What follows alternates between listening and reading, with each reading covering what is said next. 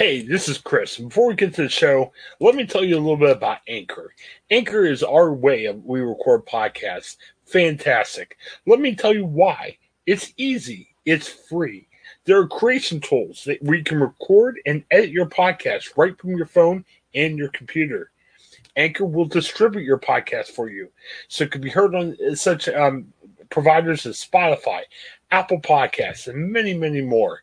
You can make money from your podcast with no minimum listenership. It's everything you need in a podcast and so much more. Check out Anchor, and you can find it all in one place. Download the free Anchor app or go to anchor.fm to get started. Anchor, it's a fantastic way of creating your first podcast and making it work.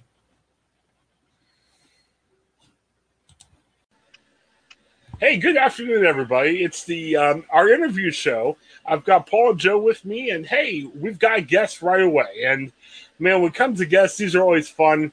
I was going to say former 98 Degrees singer, but it's not former. You guys are there, right? Yeah, I mean, we're still back at it. We just filmed the music video and recorded a bunch of new music, and we're about to do some big shows. So yeah, we're still here bothering people with our presence. We're still around, just when you think it's safe to go back in the water, these guys come back and we're still doing our thing. Thankfully, I'm joking around about it, but look, nowadays, it's the ability to get yourself out there. A la this podcast, right? Yeah. You have so many avenues, and sort of the gatekeepers in the past that would say these guys are old and over the hill and their time is done. That doesn't exist anymore. So if you have fans and you can go sell tickets, then you still can do this for a living, and we're fortunate enough and blessed to be still doing it. Fantastic. Well, it's Jeff Timmons, in case you didn't already know. Jeff was very active with 98 Degrees, and Jeff, you're in Vegas now. When did you move to Vegas? I moved to Vegas over 11 years ago, and I moved here. Nice. I came here reluctantly to host the Chippendales, right? So, you think your career's over. What are you doing? You're going to go. But my wife was like, look, go host it. It's a real show. You don't get up and strip. You're the host, right? You're the Ryan Seacrest of all of it. You let the young guys do their thing. I went and saw the show, and I was like, wow, this is a really cool show. And then I saw the reaction from the people in the audience, mostly female. And I was like, this could be a kind of a cool melding of putting boy band pop music with a sexier show geared towards females. Of course, this was pre-Magic Mike, right? So it was taboo, I went and saw it, thought it was amazing, became a part of it, but really fell in love with the culture of Vegas. There's a lot more to Vegas than just the Strip. And some beautiful places here. Had lived in L.A. for a number of years. Wasn't crazy about L.A. Lived in New York for a while. Liked New York, but not really feasible for me to raise a big family. I've got a lot of kids. And so came here to Vegas and fell in love with it and ended up living here. And I thoroughly enjoyed it. It's great. And you got sports teams now. I mean, it used to be like the professional sports were kind of avoiding Vegas a little bit, but now you got the Golden Knights and the Raiders are in. How's that? Well, I'm a big Raiders fan, believe it or not. Really? Yeah, wow. Raiders and Cowboys. I know that's strange growing up in Southeast Ohio. We should have been a Browns fan, but the Browns were never good, as you all know. And now they finally are good. So I'm starting to get back on the bandwagon. But I've been a Raiders fan. Didn't really get to experience the Raiders in their inaugural year because of the pandemic, of course, and they have a beautiful stadium. But I'm very happy that they're here. I've run into Al Davis's son a couple of times here and there. But really excited about the Golden Knights as well. And the thing about the Golden Knights is, you wouldn't think of Vegas, which is a desert, as a hockey town. But people embraced them right away because it was right after that tragic shooting thing that happened here. And they came in, and the players sort of really contributed to the community and got involved. And so, look, there's an affinity for the Golden Knights outside of hockey. And that's what Vegas kind of needs because it's a transient town. So something to kind of put together and make it sort of a cultural staple. That's the Golden Knights. And I'm sure the Raiders will do the same thing. Yeah, it's great to see that kind of transition happening because, like you say, it's a transitional town that people are there for a short time. People are there for vacation. It's a resort kind of place. So to build that kind of community just takes a little while, and it's good to see that happening around the sports teams there. You're exactly right. And those teams are sort of like kind of the glue that's holding everything together, which is really, really interesting, and especially the Golden Knights. I mean, for a hockey team in the desert, I'm going, hockey? This isn't a hockey culture. When you're thinking of hockey, you're thinking of Northeast Ohio, Michigan, Toronto, other spots. But, that somehow has brought the town together, which is really cool. Yeah, usually it's a place where kids grew up playing hockey on frozen lakes. Yeah, that doesn't happen much in Vegas. Yeah, I mean, but nonetheless, it has become something that people are very, very a big part of here and excited about. So it's pretty interesting. Yeah, Paul, you had something? Living here in Pittsburgh, I would just say that if you guys are done with Marc-Andre Fleury, we'd love to have him back here. So if you pull the strings to make that happen for us. I don't know what the story is. I'm a big football guy, of course. But you become accustomed to like kind of paying attention to it. And I don't know what's going on with him, but he's an amazing player. You might get him back the way it seems. Yeah, it's crazy. I was going to say, you're in the entertainment business, and obviously, COVID was tough for entertainment. It seems like we're kind of starting to get out of it. We're not totally out of it yet. That's got to be really encouraging for you and anybody else in Vegas that's in the entertainment business, I would imagine. Right? Well, look, I mean, yeah, primarily, my group, we have the ability to go out and do a bunch of different stuff. So we've been fortunate enough to go on these big tours. I mean, the first tour we came back with was with Boys to Men and New Kids on the Block, and we did this huge arena tour, and I took my kids on the tour bus and schlepped them around for 50 cities and all that stuff, and that's amazing. But at our age, we like to sit home, hang out with our families, our wives, our kids, and, be dads and husbands. And then on the weekends, we had, sort of developed this thing where we'd go do fairs and festivals and casinos and stuff like that. So we were really spoiled by that. Well, the pandemic took all that away. I mean, look, nobody could go anywhere. Nobody could go to any shows. So what I started focusing on was, doing podcasts, producing unscripted TV, producing scripted TV, working in tech, like anything you could think of that I hadn't been directing my attention towards. That's what I started getting into. And so I was able to – I saw the pandemic outside of all the horrific repercussions that it had on our society and economy. I saw it as an opportunity for me to focus on other things within my business. So I was able to develop other projects. But yes, I'm absolutely excited about getting back on the road. I've already started doing a couple of shows, hosted a couple things. And, you take that for granted, and I'm very excited to get back there. And you've always, even after 98 Degrees was kind of stopped singing as much a while back, you've always sung. I mean, it's not like you haven't, sang anything in a while. What was the process like to get 98 Degrees back? I mean, was there a lot of talk? Was there like, man, I'm not sure if we want to do this? Where did the interest come from? Because you said you're releasing new music. You got a music video.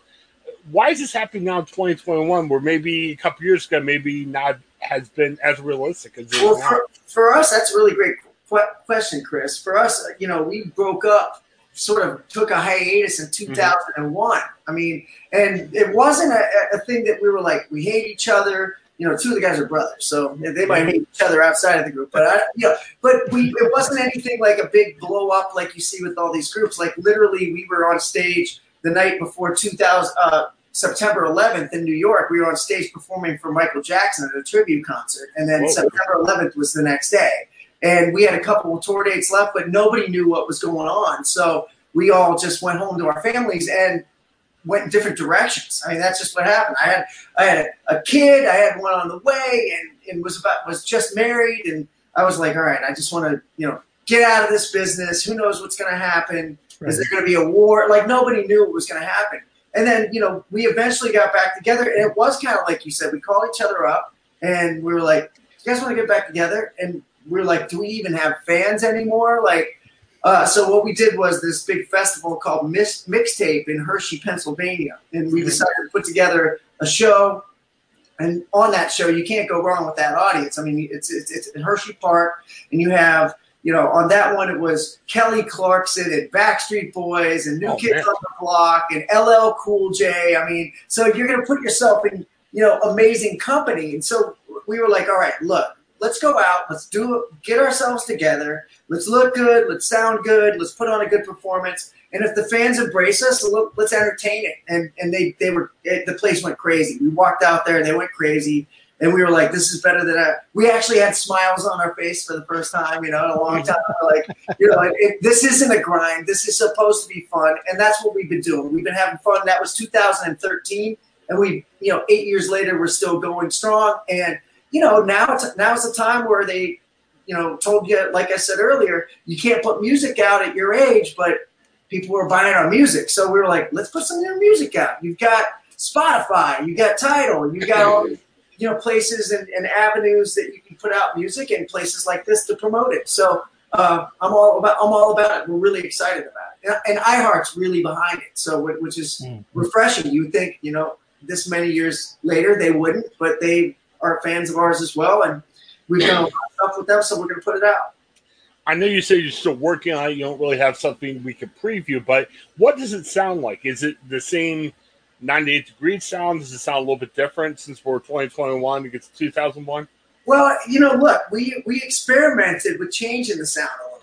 We first came out and did something else in 2013 and tried to maybe do a different style and go a little edgy. But, at that time, people didn't embrace the new sound. So what you have to do is basically be true to yourselves, which is what our sound is. And, obviously you have to have modern day production. So we worked on, making the sonics of it sound modern, but it's if you hear it, it's Nick singing the leads and me coming in here and there and the rest of the guys coming in on the harmony. So you're going to recognize the sound, only the production's more slick and modern and, up to speed, so to speak. Do you think part of it, and like you said, you guys have been doing things for 8 years. It seems like with COVID, we're all in a nostalgia kick. We always have liked the nostalgia of our past, but we're running toward it, because we don't have to think of all the craziness of COVID. Do you think that's kind of helped you guys out too? Oh, there's no question about it, Chris. I mean, for sure. I mean, if you don't have the nostalgic part of it and you don't have those fans that have been there from the beginning, it's not like we're trying to reinvent ourselves and come out like the Jonas Brothers or BTS or something like that. Yeah. That would be pretty hard to do, although possible still. But that's what we have. We have our fans, and we did a lot of stuff with Nickelodeon and Disney. And here we were, 26-year-old guys singing for 12-year-old girls, which seemed very odd at the time. But fortunately for us, they are in their 30s and late 20s and up into their 40s now. So while that stuff seemed uncanny and weird at the time we were doing it, certainly, again, thankful we were actually able to get up on stage with big brands like Nickelodeon and Disney and Jay Leno and all these guys. But our fans were younger, and now they're older and they're excited about reliving those memories. And as much as we think that we're cool and that we're these big rock stars, it's more about them experiencing that again, but also with friends they did it with. So that's what they really go for. So they go for hanging out with their friends and experiencing that together. So. And hopefully for some of them, being able to expose their children to that music that they loved so much when they were young. Well, that's an advantage for us, right? We end up gaining new fans and creating a new fan base, which is really, really interesting because I'll get inboxes and stuff, DMs, social media from younger people that are fans of ours, and I'm like, do you even know? I'm like, I'm your grandpa right now. How did you even find us? I don't know. Exactly. And it's usually through parents or something like that, that's what music is all about, right? Like our age isn't stamped onto the music, right? So when you hear it, you hear it. And that's it. It's fortunately for us, we had a lot of good songs and some hits out there, and we think some of the new stuff is going to be in that same sort of vein. So those things are timeless, which we've been lucky to be a part of. I mean, when I started this group in Massillon, Ohio, or Kent State, I had no idea of all the other things that would come along with it, good and bad. So it's been a molding, learning experience for me, for sure. How's Nick doing right now? I mean, I know Nick's been through a lot. It's funny. Every time one of the places I work for, it's Cincinnati Choir writes from, Everybody goes crazy. So, Cincinnati loves their Nick Lachey. How's he doing right now? He's doing great. I mean, he, Vanessa, his wife, just got a part in CSI Hawaii, which is, those shows are huge franchises. So they're transition to move to Hawaii. And he won the Masked Singer. He was just on the Masked Singer. Yeah. And then, flew back. We did our music video, recorded all this music. We actually recorded the music here in Vegas at the Westgate Hotel. We got a penthouse in there and put up a home studio in there. And, it's come so far since when we had to go into this elaborate, multi-million-dollar studio with the big soundboard and all that. Yeah. No, it's like, here's your laptop. Here's this. You can put one of these up there. This is called the chaotic eyeball, so you don't need a sound booth anymore, and you can just make records in a room. You know what I mean? Yeah. And that's totally and fast, which it used to take us days to make records. You go in and you sing and press record and rewind, and you take it. No, it's like do another one, and chop it up later, chop the audio up later. So. It's that whole changed process. Does that do anything different to your ability to write a song really quickly? Oh my God, 100%. I was in here last night when I was in LA after we recorded with the group. I had met with a label about putting some dance music out in Europe, nice. Right? And he's like, send me some songs. So from my phone, I send him, a Dropbox with 50 songs in it. And from his phone, he listens to 5 that he likes, and then I come home and he goes, do this. And then in a matter of a night on Father's Day, I'm completely processing, mastering, mixing, finishing a record in, minutes. It's totally changed the game. It's amazing. Wow. So I got to ask you, before we get to like the promos for what you got upcoming, we've always been infatuated with boy bands. And obviously, girls are after you. It's crazy. We've heard so much about boy bands. What don't we know about being a boy band that would surprise us? I mean, I think we know enough already about watching interviews, behind the music, and everything else.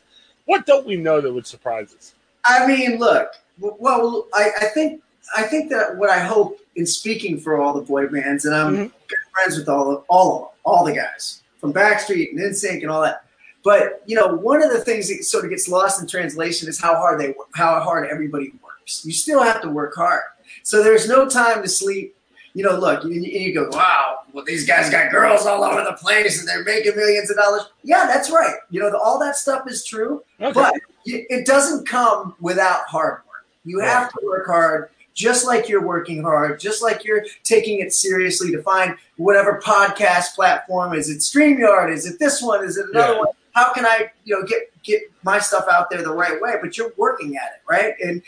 And Chris, if you're working with Gannett and you're working with USA Today and these other affiliates, what a rat race it is out there. Oh, yeah. Just keep your name relevant. And the same goes with the boy bands. You still have to pepper yourself out there enough to make yourself seem relevant, get going. It's ungodly amounts of hours of work, a lot of stuff behind the scenes. I know I'm not giving you any juicy stuff. Oh, there's plenty of juicy stuff that I can't talk about on a podcast. Right. Of course. So all that you can imagine happened, and probably a lot worse. Okay. I love the fact you guys have like a club of boy bands. So you guys all hang out? Well, is there like a secret Facebook group or like do you guys get together? How's that work? It's not a secret Facebook group. Oh, okay. It's just a camaraderie of people in the business that have lasted over 20 years. You know what I mean? Cool. So that goes for Debbie Gibson to J-Lo to Ricky Martin to Enrique to anybody that's in the same sort of peer group that has been working really hard. That people are like, wow, they just wake up and it's roses and rainbows. You got to consistently work.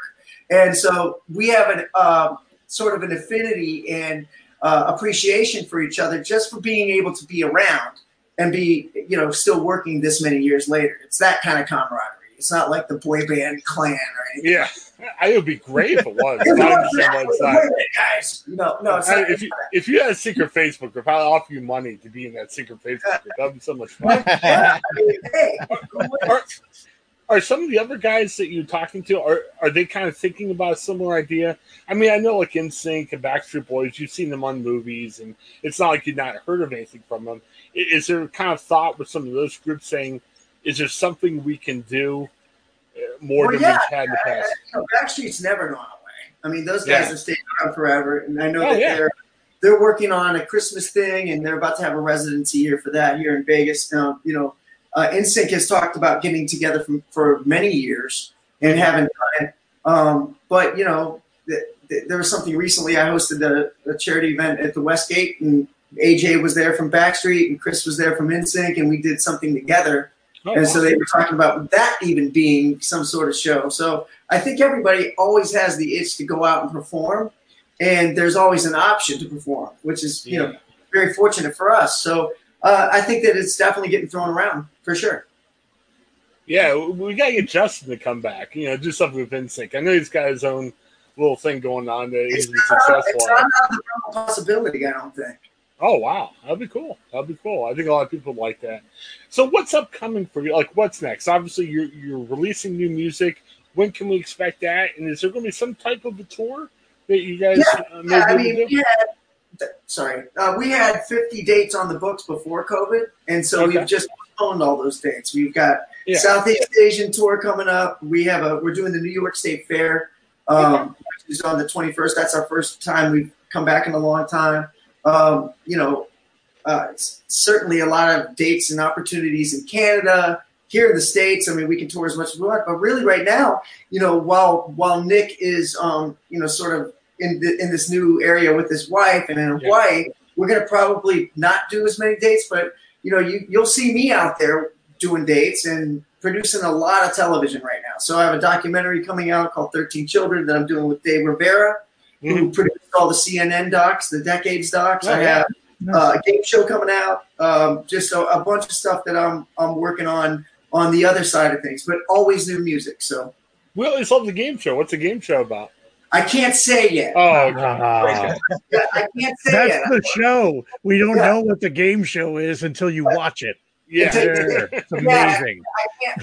They have how it goes. They have to, do the press release and all that stuff for it. But it's a cool game show. I actually developed that one with my brother, so that has a special place in my heart. I'm excited about that one as well. So I was thinking about this the other day. We got to bring back Rockstar. Did you ever watch Rockstar? Yeah. Yeah, when NXS tried to find a new lead singer. Yeah. I mean, maybe you could expand, 90 Degrees by one member and have a show where you do that. I mean, I don't know. I miss that show. It was fun.